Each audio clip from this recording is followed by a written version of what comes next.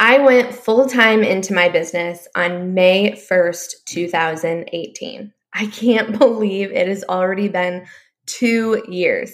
And mostly I have loved it. And every time I haven't, I've learned something super valuable.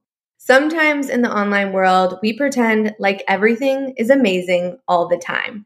But having your own business is a process, and it's not all wins and sunshine, but it is 100% worth it.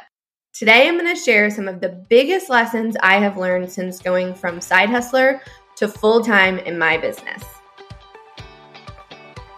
Welcome to Ambition Pays Off, a podcast that empowers dreamers and doers like you to grow a business that gives you the life and freedom you want and deserve. Hosted by me, Anna Conchar.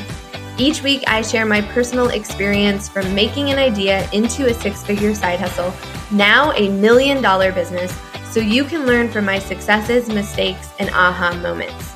Your ambition has brought you here, and I am so glad it did. Now let's take action and make it pay off.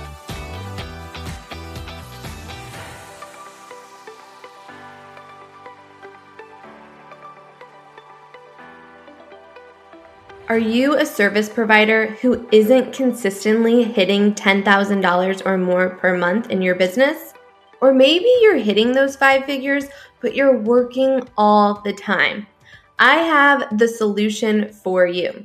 Head to annaconchar.com/apply, where you can access a free training that I'm putting together to show you how to grow your service business to consistent 5 figures per month while also working 25 hours or less per week. Again, to access it, that's annaconchar.com/apply.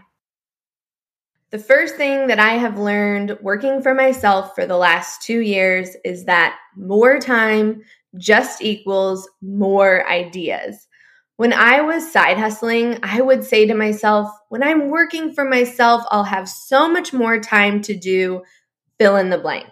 But the truth is, with more time, you just have more ideas to fill your new additional time with. Now, I found out I was pregnant about 9 months after starting to work for myself. And it was honestly one of the best things for my business because it forced me to focus my time and energy instead of chasing every idea that I had. Because I couldn't do all of the things if I wanted to be able to take a maternity leave or have the lifestyle I wanted after becoming a mompreneur. Now, ideas are great, but before moving to your next latest and greatest idea, first max out what is working right now and really give your current efforts the time and attention they need to be successful. I have seen so many fellow entrepreneurs change their business models or offerings multiple times over the last 2 years because they are chasing the shiny object that promises to change their life and make them tons of money overnight. Success does not happen overnight, and you are not going to hit your goals if you are pivoting from idea to idea every 90 days. Now, the second thing that I have learned is that being unproductive is actually really productive. When you are self-employed, whether a solopreneur, freelancer, or the CEO and leader of a team, at some point, the reality that you are 100% responsible for your livelihood will set in. And for most entrepreneurs, including myself, you will suddenly feel like you have to be productive all the time. Your worth and accomplishment gets tied to how many tasks on your to-do list you check off, and you find yourself back in the rat race, working towards what others say is quote-unquote successful, instead of what really makes you happy. I have had to dig myself out of this hole multiple times over the last 2 years. But the craziest part of it all is that my best ideas, when I get the most clarity on what to do next or how to fix a problem, is when I give myself time to be unproductive. There is a reason why they say your best ideas come when you're in the shower. You need space to think things through. You need space to listen to your intuition. You need space to be creative. I used to start working right away in the morning. I would pour myself a cup of coffee and immediately hop on my computer. And I loved it because I was super productive in the morning. But every day when 3 p.m. would roll around, I'd be exhausted without really knowing what I'd accomplished over the last 8 hours. The problem was I was just doing without a game plan, and I was letting my inbox in the Instagram feed dictate my day. Now I usually start working around 10 a.m. Yes, that's right. 3 hours or more after I've woken up. And I even did this before Elle was born, and I still do it now. I spend my mornings journaling, easing into the day, prioritizing what I want to work on, meditating, and gardening when it's nice outside. I definitely don't get as much checked off on my to-do list, but I'm a lot happier and I'm spending time on the things that are profitable, purposeful, and propelling my business forward. Now, speaking of time, the third thing that I have learned over the last 2 years is that you need to create a schedule and track your time.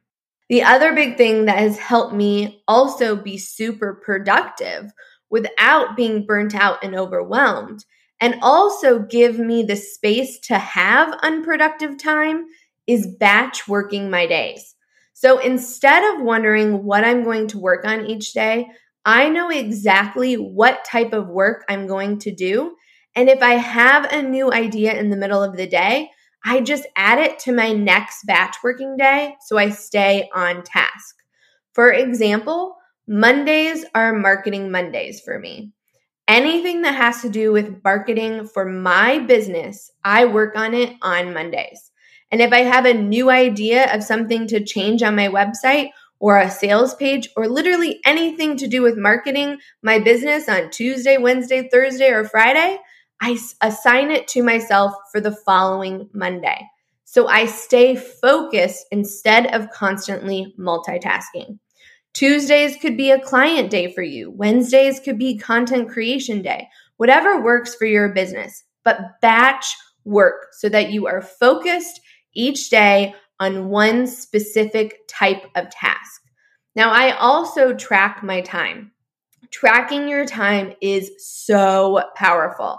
And I use the tool Toggl to do this. I'll post it in the show notes. If you feel like you are working all the time, but you aren't seeing the results that you want, tracking your time will be so insightful. One of the things that I noticed when I started tracking my time was that I was spending hours a day in my inbox answering emails. So now, instead of having my email open all the time, I actually schedule inbox time twice a day. Usually once around noon, and then once again before I shut off for the evening. Tracking your time will help you see how much time you're actually spending on your profit-driving activities. Or maybe if a client is scope creeping, or how much time you're actually spending on each client so you can update your packages and prices if needed. Tracking your time and batch working are really, really powerful. And every time I find myself creeping out of tracking my time and batch working, that's when I get overwhelmed. So track your time and batch work. Every time I come back to this is when I feel really aligned, productive, and happy in my business. Now, the fourth thing that I have learned is that you need to stop consuming and start creating. Now, when you first start your business, you are constantly consuming tons of content to learn from all of the people who have accomplished what you are trying to accomplish. But at some point, you need to stop consuming and you need to start creating. So instead of watching that Facebook Live, you should be going live yourself. Instead of listening to podcasts for 2 hours a day, which is hilarious that I'm saying this on a podcast, you should be starting your own podcast. Instead of scrolling on Instagram, you should be writing a blog post. You get what I'm saying. Stop consuming all the time and start creating. But also create consistently and with purpose. Create one thing and share it everywhere and repurpose. For example, in 2019, I focused on writing a blog every single week. Those blogs were then turned into a video, then shared via email and on my social profiles and on YouTube. And we used them to create automatic nurture email sequences. Create and repurpose, repurpose, repurpose. Create once, share again and again and again, and repurpose the heck out of your content. The fifth thing that I have learned, and this is probably the most important, is that you need to keep everything simple and scalable. Every time you do something, think, how can I make this simpler? And then every time you have a new idea, ask yourself, is this scalable? Keeping things simple and scalable is the key to reaching your goals without burning out. Now, the last 2 years have been incredible. We grew from me and a virtual assistant to a team of 5 and a 6-figure side hustle to a multiple 7-figure business. We've worked with amazing clients and hundreds of members, and I am so grateful for all of it. So thank you for being a part of it too. Now, if you would like my help scaling your service business to consistent 5-figure months, working 25 hours or less per week, head to annaconchar.com/apply to access an exclusive training that I am hosting next month. That's annaconchar.com/apply. You are not going to want to miss it. And make sure to tune in next Monday. And until then, stay ambitious. Thank you so much for listening today. You can take a deeper dive into the show notes of the episode or any episode at annaconchar.com. If you want to get more actionable tips each week on how to build a business you love and a life you desire in the quickest, easiest, and most stress-free way possible, hit that subscribe button. And until next time, stay ambitious.